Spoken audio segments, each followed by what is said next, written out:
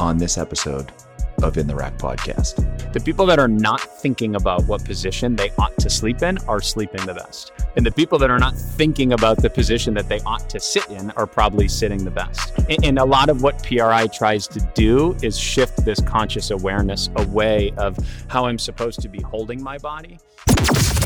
What you got?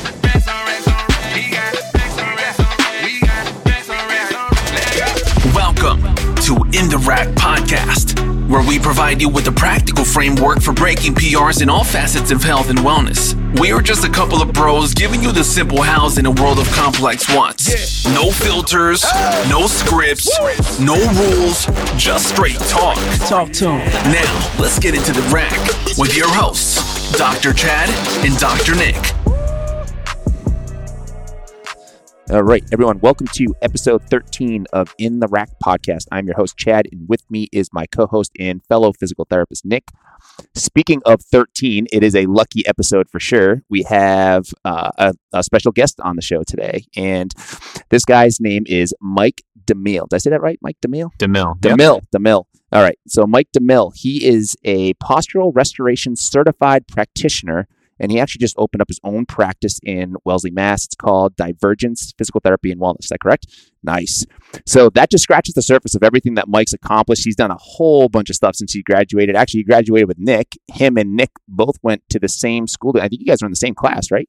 Yeah, we were in undergrad and grad school together. So we started in Springfield College as freshmen, and Mike had a mullet at the time, and he was in all my classes. And Oh, yeah. my best friend was his roommate at the time, so I just knew Mike is the kid with the mullet who was my best friend's roommate. And then our friendship grew over the years, and we were roommates one of the years, and then we went to PT school together, obviously. So Mike's the man. He's been preparing to own his own business, and he'll tell you more about that for a long time. I can tell you that. He was way ahead of his time in school.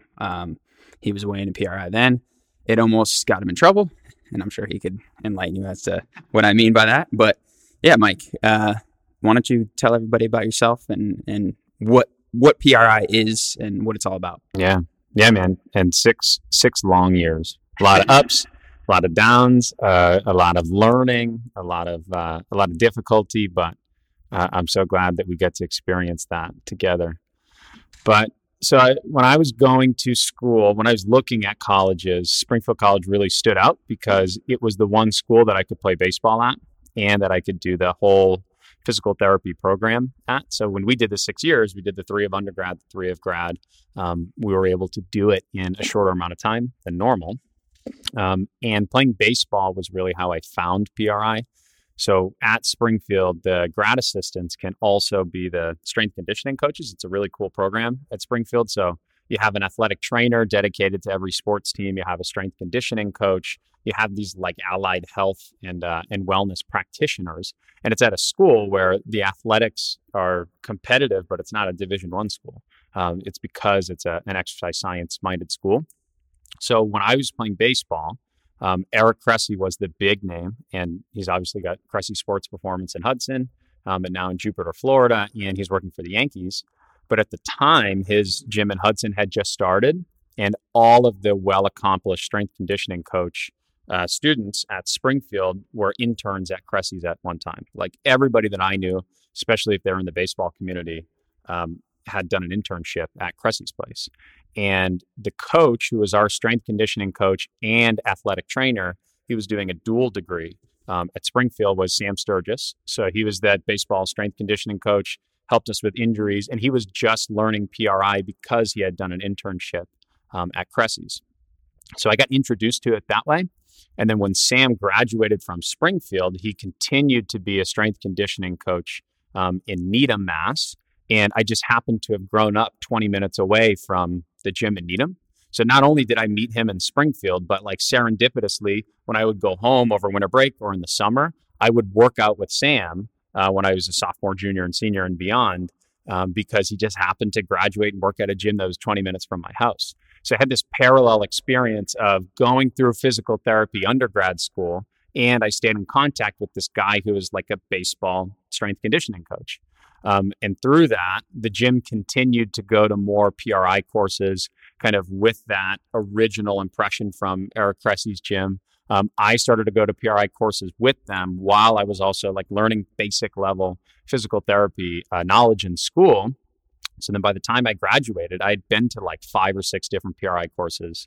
I had my physical therapy degree and ended up working at that gym in Needham that I was introduced to by Sam, Pure Performance Training. And it just worked out and lined up like completely perfectly. And I'm so grateful that I met him. I'm so grateful that I got to work there. But that was the first PRI exposure itself. So the PRI course, the way they're structured is there's primary courses that a lot of people have probably heard of before. So myokin, postural respiration, pelvis restoration. There's secondary courses. There's one with the foot and ankle, impingement and instability. There's one for the cervical spine, cervical restoration. There's an advanced integration course at the end of the year, which is a longer course where a lot of the certifications take place. And then there's tertiary courses as well that deal mostly with the integration piece. So if you need to refer someone to a dentist related to their physical therapy or to an optometrist related to their physical therapy, there's PRI tertiary courses as well. So I have taken a good amount of those at this point. It started with baseball training related to myself, but it's turned into chronic pain management and sports performance management for all of the clients that I see. And I continue to be a huge advocate for them, and I'm going to continue to do a lot of work with them in the future. Awesome. So PRI, I know we mentioned it, but Postural Restoration Institute, what is their kind of overarching theme in regards to the human body, human movement? Yeah. So for those who don't know, a lot of the foundational principles of PRI has to do with the fact that we have a diaphragm on the left side of our body and a diaphragm on the right side of our body, and those diaphragms are not created equal. The diaphragm on the right side is a little bit more domed. It's a little bit more exhalation dependent. The one on the left is a little flatter. It's a little more inhalation dependent. And because of that, we have the sequelae of muscular patterns and chains that take place in our entire bodies that are very common, and they show up in everyone. And it can lead to very stereotypical, very predictable patterns of injury. So like, for example, I remember one of the first things that resonated with me when I was playing baseball is that if you stand in the outfield, or if you watch a baseball player who's just standing, they're usually over on their right leg with their glove on their left hip and their right shoulder hanging lower than their left. And you don't see a lot of baseball players standing on their left hip. And I'm sure it's the same in basketball, even though basketball is not as much of a rotational sport. So you take that asymmetry that starts from the diaphragm and you see how it impacts the entire body. So it could affect the rotation of one of my hips. It could affect the torque that's on one of my knees. It could affect the stability that's in one of my ankles. But the major premise is that we're more dominant on the right side of our bodies. We're going to be more dominant with one side of our brain, and it has an entire impact on the whole system. And that relates to pain that we'll see in the clinic and different patterns that we would treat in the clinic. Yeah. And so let's use that to dive into your new program you just started to Solidify. So PRI is very someone who knows nothing about it, it can be very complex and actually confusing, right? So talk about your program you just started, the Solidify program. Tell us about that, why you started it, and maybe touch upon why and why PRI can sometimes be confusing, and then how you kind of work through that. Yeah, so I'd say the biggest difference for me, and I didn't really notice this or realize this until recently, and I'm really lucky that I got introduced to PRI as early as I did, because a lot of the biomechanical principles that they use to teach the biomechanics of movement come from the school of osteopathy. They don't necessarily come from traditional musculoskeletal biodynamics. So because of that, you have to think in more of a three-dimensional way, and almost like a gyroscopic way than we were taught in school, with three very distinct, easy to understand planes of motion. And I think because of that, a lot of the principles can feel more abstract than they are. But I was really lucky where I would take one course at a time. And when I was taking them, I didn't really have patients to apply the information to because of how early in school I was. So I would take, the myokin course, and then 18 months would go by, and then I'd find out that, my friends who are the coaches at Pure Performance would be taking another course. So then I would go take that there. But I took them basically before I learned anatomy. before I learned anatomy in school. So it gave me the ability to use that different, almost osteopathic lens without realizing it, to apply to my understanding of anatomy. And it also related to the pitching delivery or a hitting swing, other things that are three-dimensional and triplanar. And that made it easier to understand. So the most difficult thing about the PRI courses is the fact that they're trying to appreciate the complexity that exists in the human body means that the academic information can be very dense. It can be very densely packed. It can be very nuanced. There's just a lot of didactic information that goes into understanding the whole comprehensive picture of a patient that we might see walking into the clinic. So I think what often happens is someone will hear about PRI, hear about great results that it has, hear about like these mythical, crazy results that people have gotten before. And it can have that like kind of ambiance to it, like this almost magical woo-woo kind of feeling. And they'll take a PRI course and they might learn like a good exercise or two that they want to use. Like they might learn the 90-90 hip lift, which is the exercise where you're lying on your back, where you've got your feet on the wall that a lot of people have seen before. And they might not understand exactly how to take someone all the way through that exercise because they've only taken one course. And the truth is, it's a time investment. All courses are a money investment. It's an educational investment. There's a level of commitment involved, especially if it's completely different than something that you've ever heard before. If you're used to telling people to bring their shoulder blades down, back, and together because we have bad posture, and you go to a PRI course and they're telling us to slump and then slouch and then exhale, it's going to blow your mind and it's going to blow your patients' minds. And until you have that full understanding, you won't be able to apply the information correctly. So the truth is, there's a fairly high barrier of entry when it comes to those courses. Sometimes you have to take them multiple times. You have to take them with different instructors. You have to review the material on your own. The reason I stuck with it and the reason I think it's so helpful is because once I got past that original resistance, I've never seen anything that gives me even close to the same results.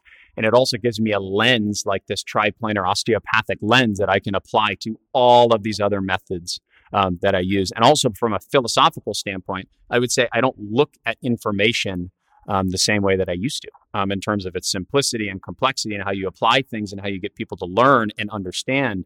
A lot of those things take a lot of resistance. And going through that process of making myself go through the resistance and getting to that high barrier of entry has taught me a lot. So usually when people take one course or two and they haven't made it through that resistance yet, they'll try a few exercises. They won't have the results that they anticipate, and then they'll throw out the whole entire program. And they'll say, all right, this PRI stuff is great for people that are having success with it, but I don't think it works. I tried this, it didn't work. I tried it and it's like, it stinks. So I'm not going to go to any more courses. I'm going to badmouth it to my friends. I'm going to badmouth it on the internet. And then PRI gets a bad name. So one of the reasons I started Solidify is there was all of these different online courses saying, I've taken all of the best principles from all these different courses that I've taken and made my method. And the truth is I wanted to do justice to the complexity that exists in the PRI method. And I wanted to catch a lot of people that would otherwise be discouraged because they haven't made it through that mental resistance. And as someone who has tried to push myself through that and had a lot of success out on the other side, I wanted other people to experience the same thing and basically catch them before they would write something off that they could otherwise really benefit from. Absolutely. Yeah, I would say that's what I've seen. So I'm not, I'm not familiar with PRI like Mike is. I know the basics and I use some of those basic exercises that he's talking about, but I think that's what he's referring to in that, you use some of the basic ones that can help early on, but then you have to progress that and move that beyond just the table stuff. And I think a lot of the naysayers of PRI are just like, oh, you're just on the table, you're just breathing into a balloon, blah, blah, blah. And they only know the initial stuff and they don't know how it branches off and blossoms into all this other stuff. I think some of the PRI stuff regarding vision and the dental stuff is awesome. I'm super intrigued by that, so might have to get into that myself. Awesome though. So Solidify program, great. You're doing awesome stuff. So So the Solidify program, is that mainly for people that want a better understanding of PRI? Like, is it like break it down a little bit easier for them? It makes it less 100%. complicated? Okay. And, All right. after doing the first round, I was curious about where people thought they were going to have the most benefit. So I interviewed all the attendees after we finished the program. And I think where people got the most benefit is when there was common questions that came up that otherwise would have seemed counterintuitive if they took the course. Like, for example, I know that the left AIC, which is one of the PRI predominant patterns, I know that you usually have less hip internal rotation on the left, but I'm seeing all these baseball pitchers and they have less hip internal rotation on the right. Why is that happening? And then we'd have a conversation about hip impingement and compensatory patterns and things like that. So I think what it did is it took things that could be counterintuitive or juxtapositional, and I was able to explain to them, through different experiences that I've had, how those things line up. So would you recommend that this would be a program that they would take in conjunction with, or maybe after they've already been through a couple of PRI courses? I would say afterwards. Okay. Like if you've taken a few and you are trying to decide if you should do more PRI or if you should start over with a new system. Because one of the things that I struggled with for a while is everyone says that you can't be dogmatic and you have to be well-rounded. So like take some of these courses and take some of those courses and take like dry needling and take whatever. And they're all fantastic. But the truth is, if you're kind of good at everything and you're not really good at anything, you're like not going to help them many people. Yeah. It's very true. So I struggled a lot with saying, all right, am I just taking all these courses because it's what I like and know? But the truth is, if you really become a master at one specific subject matter, for one, if you're not helping someone, you can always refer out to someone who's, more of a master than you are at something completely different that your patient needs. But you will also get people that have fallen through the cracks of the medical system or have gone to different PT clinics and it hasn't worked out. We don't know anything about that. Yeah, right. I mean, that's exactly it, right? That's how most of our patients get to us. Great. Yeah, I think listening to you talk, the levels of things, people tend to stay at level 1 in their thinking, like of anything, right? Like you just said, you have to get to level 2, 3, secondary, tertiary, all that kind of stuff. And that's cool that PRI breaks it down that way. So they tell you right up front, like, hey, look, you could take all our primary courses, but you won't be a specialist in this until you take secondary, tertiary, and so on. So telling you up front that, hey, it's going to be the long haul, it's going to be a lot of work. It's fair. But a lot of people will look at that and be like, it's money making, it's this, it's that, whatever. But that's awesome that they get you thinking on that multi-level complexity for sure. Yeah. So tell us about your clinic. You just opened the clinic in July, right? Yeah. So our doors opened on August 1st, and we actually have a vlog that's going to be coming out soon that highlights what life on the road was like. So basically between February, where I left my previous job, and when I started Divergence, we were seeing people on the road. So like we were traveling in my truck with a table in the back. We were going to people's homes. We were seeing people virtually. We rented space out of a gym. So we just made like a 10-minute vlog kind of chronicling that experience, which was really, really fun. But we opened our doors in August. We actually just hired our third PT. So we have myself, we have Connor Sheridan, and we have Garrett Laberton, who just joined us. So it's been going fantastic so far.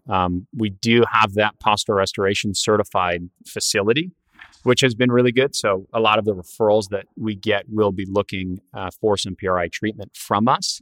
But we're also really trying to integrate the strength conditioning side of things, just like you guys do. Because the truth is, you can get someone out of pain, but that's only, I wouldn't even say it's 50%. I'd say it's like 20% of the whole battle. Yeah. And a lot of what we're trying to do is carry over those PRI principles, but do it in a way that's not getting someone back to homeostasis, but is creating some allostasis, getting them more resilient and more resistant to stresses that would get them injured otherwise. I mean, I would say opening up in August and you just hired your third PT, I'd say you're doing better than okay. I'd say you're doing pretty amazing, bro. It's awesome. Well, the truth is, so when I started at Pure Performance Training, it's an out-of-network, cash-based, whatever, environment.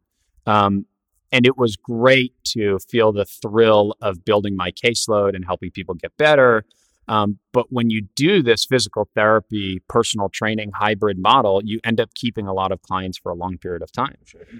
So at a certain point, I was, I'm very grateful for this. I was able to build my caseload to a point where I couldn't see any more people. And it became more about the mentorship side of things, which is why I'm so grateful that I can do Solidify now, because we can help people that aren't just local, but are all over the world. And I was able to mentor some people that were local to work under me with the same principles and with me and take courses with me. And that really became the driving focus for what I wanted to do. So, in terms of the 3 PTs, I had mapped out a plan of how this could work and tried to plant some seeds of people that could help me for a long period of time. And I think the truth is the in-network model for physical therapy from an employee's perspective is not always an easy one as well. If you're doing something like taking PRI courses or manual therapy courses or like whatever it is, some higher level form of physical therapy, and your environment only allows you to see people for 30 minutes at a time and sometimes multiple people at a time, you're not going to thrive there as an employee. The clinic's not going to thrive because you're not going to be happy there. The patient is certainly not going to get a good experience. So because of that, there's definitely a lot of people that are ready, willing, and able to come join me in this pursuit of bringing PRI and strength conditioning to the public and helping solve some of these chronic pain issues that they have. Yeah, I mean, great for the patients, but it's also very gratifying as the provider as well, because you can do what you want to do, spend the time you want with the patient, and you can, feel good about it too at the same time, right, Nick? Yeah, I mean, that's the reason why we transitioned, and it's been great ever since. So, yep. So we totally agree. So in molding the PRI, as it relates to physical therapy and pain, people in pain, and then bridging that gap between the strength and conditioning, do you feel like the PRI world is still struggling with that? Because I think that might be one of their, and I know they have PRI specific courses for personal trainers, strength coaches, all that kind of stuff, but would you say that that's one of their, because they probably have some criticisms in that regard too, that they don't get people beyond, that initial step, I guess you could. Yeah. So one of the biggest things that I have tried to bridge the gap with is the pain science world from a communication standpoint and the PRI world. And this is another one of those things that I felt like was a myth for people that had taken a course or two, or even worse, watched some online videos of someone else reviewing one course that they took. And I want to make something really, really clear. Anyone who studies PRI and studies it the way it is meant to be learned is not using harmful language with people that they see. Like any PRI practitioner that knows what they're doing is not telling someone that they're asymmetrical or stuck or broken or they have to be afraid to move. Like none of that is happening at all. In fact, it's the complete opposite. So this was one of these opportunities where I see people spreading this misinformation, and I really wanted to catch them and educate them, because there is a world where we as clinicians can understand the biomechanical, neurological, integrative complexity, but our clients don't necessarily need to understand that. In fact, many of our clients need to think a little bit less about what's going on. Absolutely. Given the context. Agreed. But in terms of what you're saying, bringing the empowerment back to the clients that are seeing me for PRI therapy, that are oftentimes, if you've been to physical therapy and you've been to a chiropractor and you've been to a bunch of physicians and no one can figure out what's going on with you, and PRI might be an explanation to help you, start this road that's filled with hope to get you out of this chronic pain that you don't want. I can see how someone would have issues with not feeling empowered by that. So one of the things that we're trying to do, and one of the things that I'm trying to encourage other new PRI practitioners to do, is to not fall into that trap of really pathologizing things that could be going on with someone, and teaching people to be strong, and teaching confidence, and teaching proficiency of movement, but also doing it in a way that creates some resilience. So that's something that I have really tried to drive home. Yeah, I feel like that. I mean, we just had this conversation with the last podcast. That language it's so prevalent in this profession just in general, and I'm sure it's worse all depending on what we're talking about. But I mean, we were just talking about just general manual therapies, that just gets totally portrayed as false, but people buy into it, right? And it's our fault as the providers for, not understanding how it works. Like PRI, for example, you're not understanding how it works, so you portray this false information to the patient, and now they're understanding how you understand it, which is also false. So nope, you know what I mean? So it has to get cleared up for sure. Yeah. And absolutely. there's a lot of risk for that with people that are paying cash for their services. They want to feel like they're broken, and it's worth it to them to pay extra money to see the special person that has all the masterful exercises that will get them out of pain. And from the practitioner standpoint, you want to be saying something that carries enough gravity so that it feels like the patients need to pay cash to come see you. So it's easy to get really stuck in that dance of like, I'm depending on you because you're depending on me. Where I feel like if I was, fully being truthful and fully empowering you, you might not come see me anymore. And I feel like if I fully get better, I might not be able to come see you anymore, which is why the goals have to shift to performance-based goals. Like they have to. Yeah, and we preach that all the time. Like part of the reason where we want people to do strength training is, yeah, we want you to get stronger. Yeah, we want you to put on lean muscle because that's shown to be a healthier person metabolically than someone who has less lean muscle. But at the end of the day, like you said, we're trying to make your body more resilient, more adaptable. You can take on more stress, right? And that is a good thing, especially in today's stressful world. And you guys bridging that gap, you've removed that early stress of the pain, but now we say, okay, let's make you more resilient so this doesn't happen or it's less likely to happen in the future. And that's the overarching goal of pretty much any kind of pain state is like, okay, cool, let's get you out of pain. Now let's make your body more resilient. How are we going to do that? Big way is through some strength training because you're just doing hard stuff for an hour. And it's going to make, even if it doesn't make you stronger that day, you're going to be mentally tougher. You're going to, maybe have a better confidence in yourself and your body, all that kind of stuff. So there's way more benefits than just, oh, we're just going to pack on some muscle for you. So all those people out there that are like, oh no, I don't want to get big and bulky. Fine. Then just get more confident in yourself, become more resilient, become more adaptable, take on more stress. That's great. It's crazy. Yeah. Sorry, I just rambled on. I love it. There. No, yeah. That's what you do. I know. I get fired up. Yeah, you do. I love it. Keep going, man. Yeah. All right, cool. So we talked about the clinic. We talked about Solidify program. Talked a little bit about PRI. We might have to get more into PRI because I know we have a lot of listeners that are clients too. Oh, I would like to learn a little bit more about it too. So PRI curious. There you go. Yes. Let's shift back then, and let's talk more as regards to our clients that might be listening to the podcast. And everyone's always going to ask, well, I just had bad posture. I didn't like this or that about their posture. Yep. Talk about posture in general as the way people, in the way people typically think about it, like, oh, I'm slunched forward. Yep. And before you said like, oh, PRI, yeah, we want you to get forward and exhale and all that kind of stuff. Yeah. So the best way to think about it, because I was talking to someone about sleeping positions earlier today. And there's some people that can sleep well on their left side. There's some people that can sleep well on their right side. People that can sleep on their back. People that can sleep on their stomach. I don't think I've ever been consciously aware of a position that I've fallen asleep in. Like I've pulled all the covers off of the bed. I've been underneath the pillows. I've been halfway off the mattress. The people that are not thinking about what position they ought to sleep in are sleeping the best. And the people that are not thinking about the position that they ought to sit in are probably sitting the best. So I love it. A lot of times, awesome. And a lot of what PRI tries to do is shift this conscious awareness away of how I'm supposed to be holding my body. And if I'm naturally alternating and reciprocating between both sides of my body and from conscious attention and unconscious attention, the body knows exactly what to do in all of these positions. And I would also argue that the person that is the strongest has to think the least about how they rest. And the person that is the weakest has to think the most about how they rest. So I think that's just completely true. And also from a physical standpoint, also from a psychological standpoint. So, if you try more things that feel difficult to you, then easy things will not feel as hard for you. I see a lot of people that are using incredibly high threshold strategies in very low threshold scenarios. And the only way that you can flip that is to put them into a lot of scenarios they haven't been in before. So long story short, we should be thinking a lot less about posture. We should be thinking a lot more how we move. So if you're sitting at a desk or standing, you should just try to be comfortable. Now, very early on in people's treatment, do I have them spend more time on their left side to help get them over the hump of feeling better? Absolutely. But once they feel better, I let them do whatever the heck they want.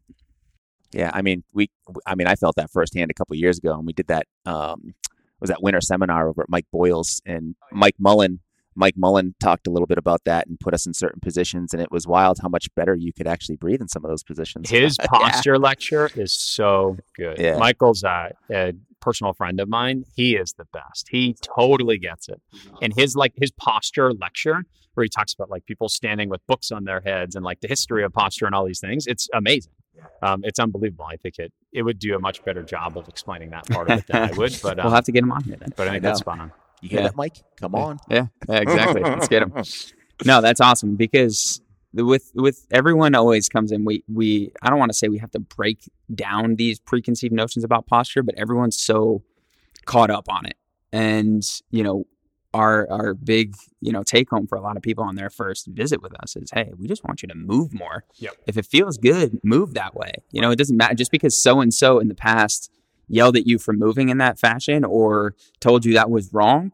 If it feels good, do it. And we get really, really, our minds get hyper focused and we perseverate on it. And then that precipitates the issue, because now you're in this fight or flight state, and now you're creating all these, mental and psychological strategies to create this, what you believe is the right posture. Yeah. But really there is, the best posture is your next posture, is a saying out there. But the underlying theme is we were meant to move as humans, as animals. Like, we have to keep moving, and variety of movement is always going to be the best. Right. We vary our movements, but if it feels good, just move. So for all the people that are listening, what's like the basic, I know we've kind of talked about the concept of the posture. So if somebody's coming to you for, and I know this obviously varies based on the individual, but if somebody comes in for a certain type of pain, the goal of PRI is going to make them move better through breathing patterns or positions with breathing patterns. Like how does that all like kind of roll in there? Yeah, so if we use posture as an example, one of the things that I try to get people to do is have both scapulas sit flushly in the back of the rib cage. And if I've been sitting for a while, or if I generally have a weak anterior core part of my body, or diaphragm, or transverse abdominis, whatever you want to call it, if I have a lower rib flare, and it might be hard to picture this if you're listening, but if the lower part of my ribs are coming up in front of me, the back border of my rib cage will start to go basically inside the midline of my body. And if my shoulder blades rest on the back of my body, they can no longer snugly fit on the back of the rib cage because it's running away to the front of my body. So someone who looks, and then a sequelae of that, if my ribs are in front of me and my scapula are like on the sides of me and they're starting to wing, my shoulders are going to have to round forward to rebalance my center of mass. Now, if you see someone with rounded shoulders, you would think that they need to pull their shoulder blades back towards each other so that they can sit up straighter. However, if you take the very lower part of their rib cage that is sticking out and you bring it back via a reach or a posterior pelvic tilt, now the shoulder blades can go back onto the back of the rib cage. The center of mass is now where it needs to be, and I can be taller. So it's one example of like counterintuitive instruction that you would give someone where they actually need to round more to get their shoulders to not round. And the easiest, I would say the place where you see this the most is someone who has a really bad forward head posture, or like someone who uses a walker, or someone who has Parkinson's or whatever it is. Someone who's in a very thoracically kyphotic posture probably has a center of mass that is going very far forward. And if you have a center of mass that's going far forward from a lower rib cage that's going into what would be external rotation, or both ribs flaring, you need to be able to use your abs, your serratus muscles, your diaphragm to take your rib cage and your center of mass backwards so that you don't need to then extend your spine to prevent yourself from falling forward. Yeah, so not only are you becoming less efficient as a human being, because now you have to work harder, right? But it's, when you look at like the chain reaction biomechanics is happening to the body, being in that position is just totally screwing everything up. Yeah, I hope that makes sense. Like if I were to stand behind Nick and try to push him forward so that he would fall down on his stomach, he's going to use his back muscles to make himself go upright. Yeah, absolutely. So if I were to train his already constantly working back muscles from a rounded state, it's not going to make any sense. He needs to train the part of his body that if I were to push him backwards, it's going to be his glutes, his hamstrings, his abs, his serratus. So it's a different way of looking at posture. But I hope for some of your guys' clients that makes a little bit of sense. Yeah, and to add to what Mike was saying there, for any clients out there who are trying to picture that in their heads, another thing with that is what he was describing there. If you have that flare in the front, the ribs popping up in the front, that will also, your shoulder blade is a rounded object and it's supposed to sit on a rounded rib cage, but it actually, the flare in the front will flatten out that rib cage in the back. So now you try to move a rounded object on a flat object. It doesn't move very well. So talking about also getting shoulder issues and all that kind of stuff can be super problematic. But I'm also going to bring up, I'm going to bring up footwear. So Mike's talking about this posture that is a common pattern in humans. And we also have nowadays this common thing in footwear that is a heel wedge that dumps our center of mass forward. What role do you think footwear plays in what you were just describing? Yeah, so PRI talks a lot about footwear, especially from the perspective of being able to supinate and pronate your foot. So if you want to use the hip extenders of your body, you have to be able to get all the way into the stance phase of gait. If you want to get into the stance phase of gait, you have to be able to pronate. So kind of like you're saying, if your center of mass is coming forward, your foot is going to be locked. It's not going to be able to go in either direction. So if you can find the stance phase of gait and get all the way over to one side of your pelvis, then you'll be able to alternate and reciprocate. But do you know who Philip Beach is?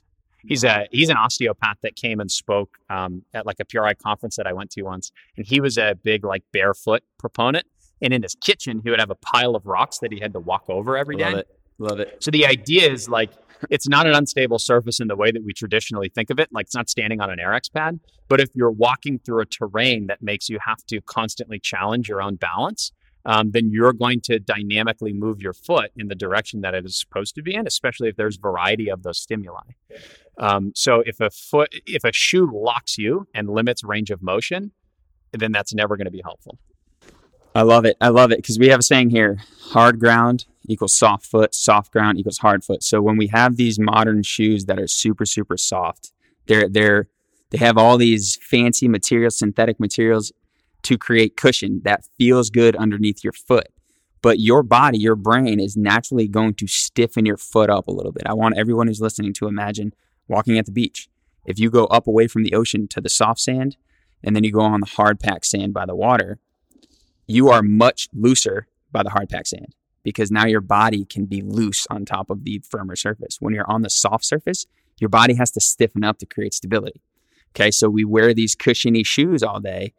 And this is why the barefoot movement can be so helpful, because it can trigger this cascade of events, this chain reaction up the body from the feet. And if you expose your feet to a variety of surfaces, you're going to expose it to a variety of movements. So if we're constantly in these shoes that have the soft cushion, your foot is naturally going to stiffen up a little bit more. And we're seeing that clinically.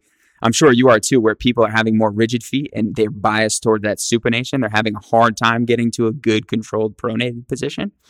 And we do still have people that collapse into that flat foot, but I would argue that they're not even pronated. They're not, people would call that overpronated. You're exactly I would argue right. that that's not even overpronation. I would argue that that's just a foot that's moving as one and it's rolling in. It's not even controlled pronation, because pronation should be a dissociation of, the rear foot and the forefoot, where the forefoot's coming down and the big toe, the middle, is coming down to the ground and creating that wide base. But the outside of the foot is still on the ground as well, as opposed to a lot of these people who are diagnosed as overpronators are just rolling in and that outside of the foot is lifting up. Yeah. Right. So that's just one big joint.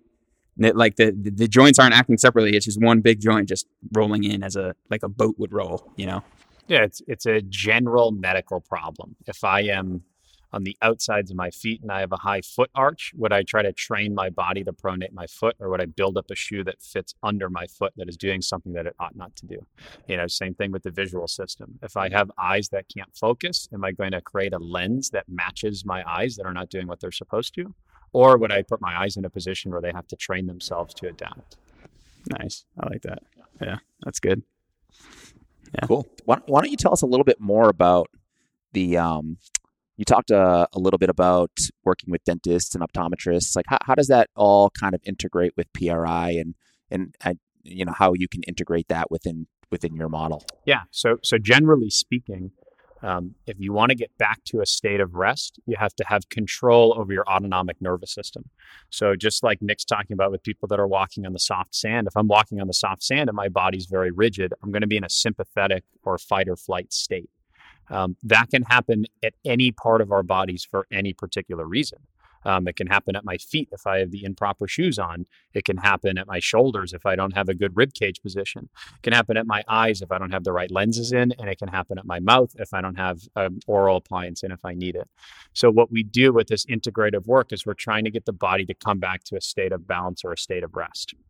And let's say I'm a dentist, for example, and my view of posture is that even on someone who has this forward center of mass, all they have to do is pull their shoulder blades back.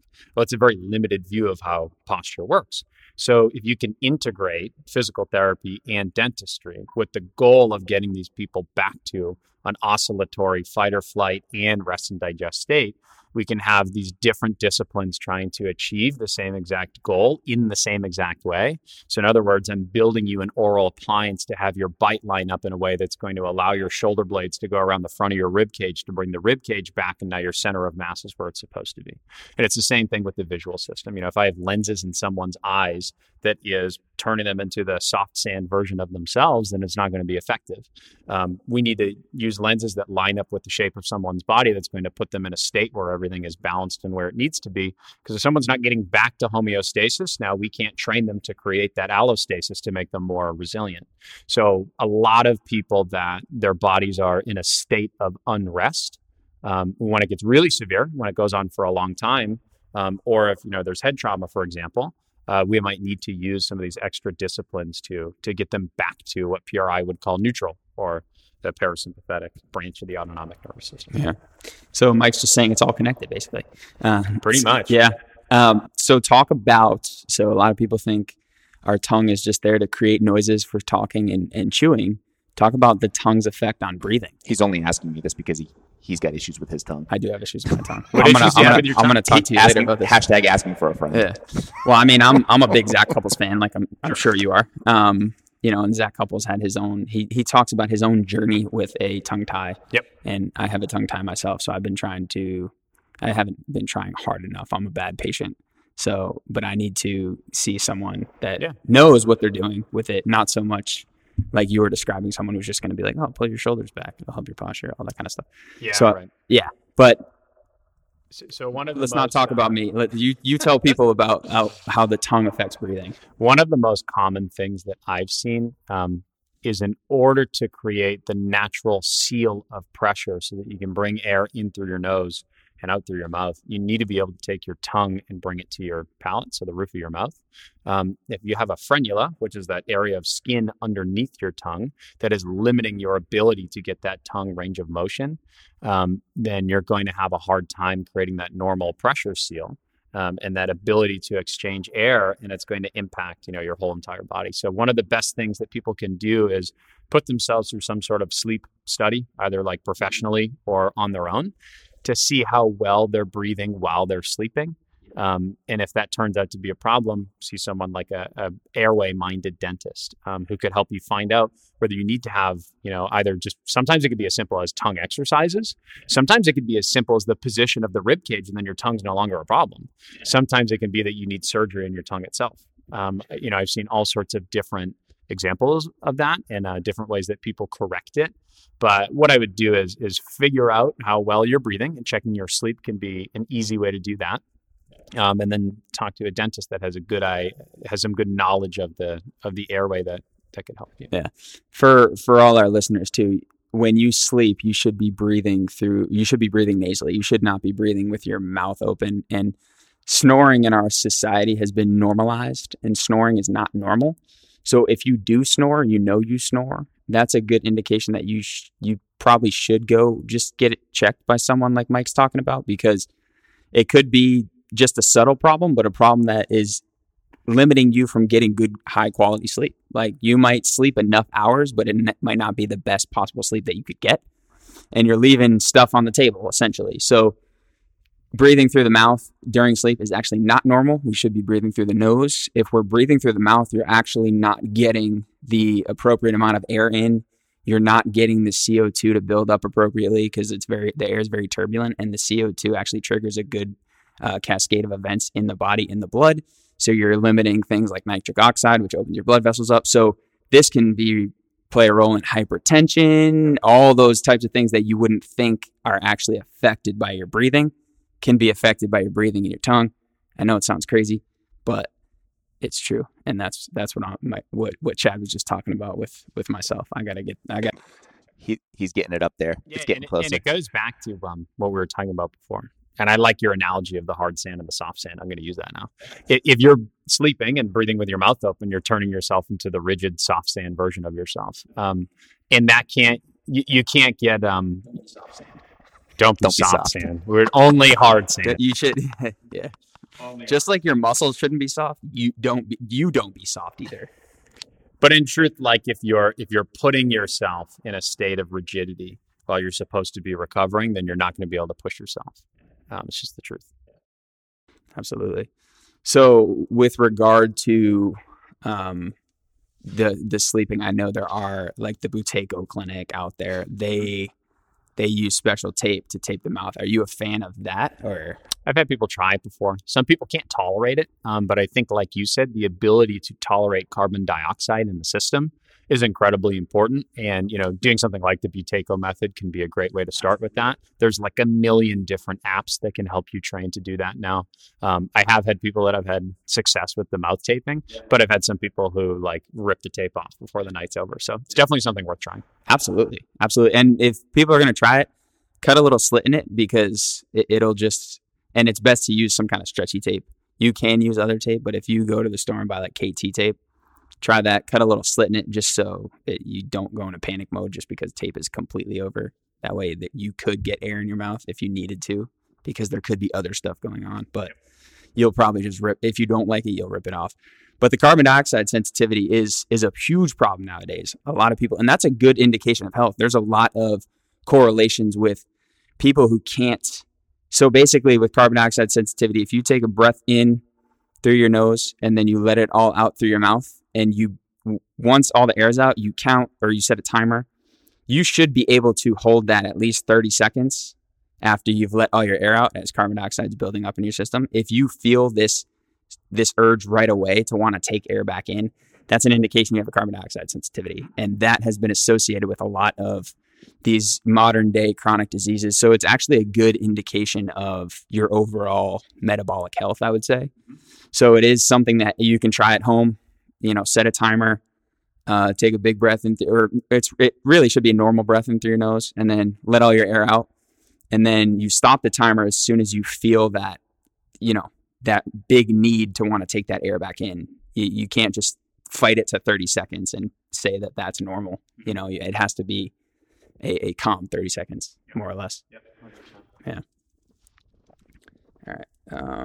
Let's see. Let's talk about, so like I said, Mike and I, we go back to college. So we were roommates in college. I was different at that time. I was even different when I started working at Proform, but Mike was ahead of his time. He was mature. I was playing basketball. So because I played basketball, I thought I was healthy. I was not. I've said this before. I've written a blog about it, all that kind of stuff. So I've said this in the past that I thought I was healthy because I was a college athlete. I was very far from healthy, actually. I didn't sleep enough. My diet was terrible. And, stress management was probably just average. But Mike used to go to bed nice and early. And it used to annoy me because I'd be staying up. So I used to we had like an apartment style housing, and we had our own rooms so we could lock our own doors, and Mike would lock his door because he'd go to sleep a couple hours before us. So I'd try to pick his lock. I had a little kit, paper clips, everything. Try to pick his lock. I would never pick any other locks, for everyone listening. Never tried picking anybody else's lock but Mike DeMille's room. Just want to put that on record. But I tried to pick his lock, and then I'd try to, wake him up, but then he also wouldn't eat certain things, or he'd only eat small quantities of, desserts at the dining hall. So I would try to feed him like whoopie pies, red velvet cake, stuff like that. Anything we had, I would just try to feed it to Mike because I knew he didn't want to eat it. And Mike's been pretty spot on with his nutrition for a long time. And now tell us about your fiance, Aaron. Yeah. So it's funny because it's a few years ago now, but the way Aaron and I met, it was my third or fourth week at Pure Performance. So it's 2017. I got hired there in July. And then she was probably like my 10th patient or something like that. So she saw me. She was recommended by another one of the coaches at Pure for this knee pain issue that she was dealing with. And she had been to traditional PT before, didn't know anything about PRI. The truth is, it was some of my first weeks and months, like practicing PRI on my own. So I was trying to get through explanations about asymmetry and breathing and trying to help her. But I realized along the way that we had so much in common. And like you're talking about, I've always been super interested in nutrition. It's funny, because I have her in the house now, I'm probably not as good as I used to be. It's like one of those things, you and I have probably done a 180. But we really connected on a lot of the principles that I loved about PRI in terms of it being different, in terms of looking at things in a unique lens, in terms of embracing complexity. My fiance does that with nutrition, and she does that with her entire life. So the nutritional field has more like myths and, common misconceptions and difficulties, probably even more than the physical therapy world. Like, we live in a world of chronic dieting and bad mental representations of food and guilt and anger and like all of this emotion that really clouds some good scientific evidence. And I have never met someone who's more dedicated to the scientific process and learning, and then how it relates to applying that to actionable information that can help people. So I knew right when I met Erin that we were going to be together for a long time, because she paralleled everything that I was feeling about physical therapy with nutrition. And then we really bonded over, her introduction to PRI and how it helped her body. We really connected on a lot of these similarities with nutrition, and had so many different things in common when it came to that. And she's been with me ever since. So she's in her last year of nutrition school right now. So she'll be a dietitian at the end of the year. She's in her clinicals. She has her private practice where she's seeing clients right now. And we couldn't be happier. She's the best. Awesome. Yeah, she seems so smart. I've met her a few times, and just talking to her, she is one of the most intelligent people I think I've ever talked to, which is really cool. And like you said, she's just super down to earth and really cares about the clients and the people she's working with, which is awesome to see. In any field like this where you're working with people and trying to help people, when people genuinely care like that, it's pretty cool. There's not a lot. I've never met someone who actually does what they say and talk about and post on Instagram about more in my entire life. Like, it kind of like you said at the beginning of this discussion, you thought I was like choosing healthy behaviors and meal prepping and doing all these things. I had absolutely no idea what like goes into it and what it takes to maintain a healthy lifestyle, whether it's the meal prep or just like the food prep or finding food, or she has chickens in her backyard and she has a full garden. Like, the amount of hours that goes into being as healthy as she is absolutely astounding. And it's very rare in this world that you see someone that completely practices what they preach every single day, and doesn't make a big deal about it. So that's something that's just really special about her. Absolutely. That's awesome. That's really cool. And lucky for you, man, I literally so I was joking the other day at the gym. So I finished, seeing my clients. I was on the drive home and I went to flip through an Instagram story, and it was like a bunch of videos of the dinner that Erin had prepared. So I was like literally watching a trailer commercial for the dinner that I was about to eat. It was the most amazing thing ever. It had like music to it. It had like all these lights to it. Like, it was artistically prepared. It's like, oh my gosh, this is like watching like an Applebee's commercial, but it's not Applebee's. It's really healthy and it's all for me, and I'm about to drive home to it. I don't think anyone has that experience. I'm like the luckiest guy in the world. I definitely never had that experience. But I eat the same shit every day. So I mean, I watch Erin's stories all the time, and I'm like, man, that looks good. Well, here's the truth, right? Like, my birthday's around the corner, and if someone knows how to use very like wholesome, almost like paleo style, very healthy ingredients, they can also cook things that are incredibly unhealthy and do it better than everybody else. So, much like how you have to recover and then train really hard, you have to eat really well. But then when you eat bad, like you've got to totally go for it. Oh, for sure. Way better. For sure. I'm right with you on that. I've figured that out a little bit better recently, but when I was in college, I was just living that, all the time. Just eat whatever I want and eat the hell out of it, But now I've scaled back a little bit, but I agree with you on that front for sure. All right, cool. All right, Mike. So where can people find you? Yeah, so the best place to find me is my personal Instagram, which is Mike DeMille, DPT, DEMILLE, and then our facility Instagram, which is Divergence PT and Wellness. So we run the Solidify program. It's 10 weeks long. We run it 3 times a year. The next time that we'll be taking new applicants is going to open up September 20th, and then it closes September 29th. So I'll review all those applications, talk to people on the phone, find out if they're the right fit for the program, and then that will start the first week of October. Another thing that's kind of exciting that we're doing that you'll probably see some info about if you're in the PRI world is they're having a mini PRI residency, and we're going to be one of the host sites for these residents. So it's like a 6-week, and it's probably going to coincide with when we have Solidify. So we might have some like students in person doing the Solidify program through the PRI mini residency. So you can find me on those 2 sources. We have a website as well, divergenceptandwellness.com. So we post on there pretty frequently about what's happening at the facility. Awesome. Nice. And Awesome. Mike's got a birthday coming up next week, Wednesday, right? Yep, 28. Yeah, 28. nice. Happy birthday, man. Nice. I remember when I was 28. He's got the same birthday as my little brother. Oh, no Yeah, way. They got the same That's birthday. awesome. Yeah. That's cool. All right. So let's wrap it up. What's up for next episode, Nick? What's we got going on? Next episode, It's gonna get juicy. Yeah, it's gonna get real juicy. Chad's gonna be real excited. I'm so this excited. is the one of those episodes that Chad gets red in the face because he's so excited. This might about have to what's go on going camera. Yeah, we might have to put this on camera. We're gonna be talking about insurance. Yep. We're going to talk about our model versus the traditional insurance model. We kind of touched on it a little bit with Mike today, but we're going to dig in. I'm going to show you the behind the secrets that they don't tell you in terms of, not only on the patient side, but on our side, the provider. So it's going to be very interesting. And it's also going to give you guys an understanding as to why we kind of made that transition. So Hopefully they don't censor us, like We're all on the same team. Like big- I think yeah, people appreciate that. yeah, Big exactly. Brother. It's will they, more will to they show. censor us for this? No, if we're not mentioning, what, I think we're okay. Yeah, I'm going to lay it all on the table. If they can't, we're not big enough to get censored. It's not going to matter. Dude, you never know. So- If you say the right words right now, you could get censored.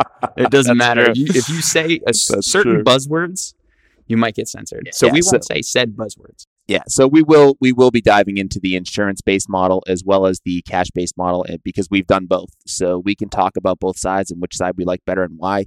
Again, it's to give you guys a better understanding as to why we made that transition. It's not only for you as the patients, but it's also as more gratifying for us as the providers, kind of like what we talked about earlier with Mike. But I'm going to leave this one up to Mike because I normally do the moral of the story, but I'm going to leave this one to Mike today. Before Mike gives the moral of the story, one thing, someone this week, I got to say it now because I'll forget. Someone came in this week and was raving about Chad's mohawk. And if you're a client who's listening and you come in, you know what it looks like.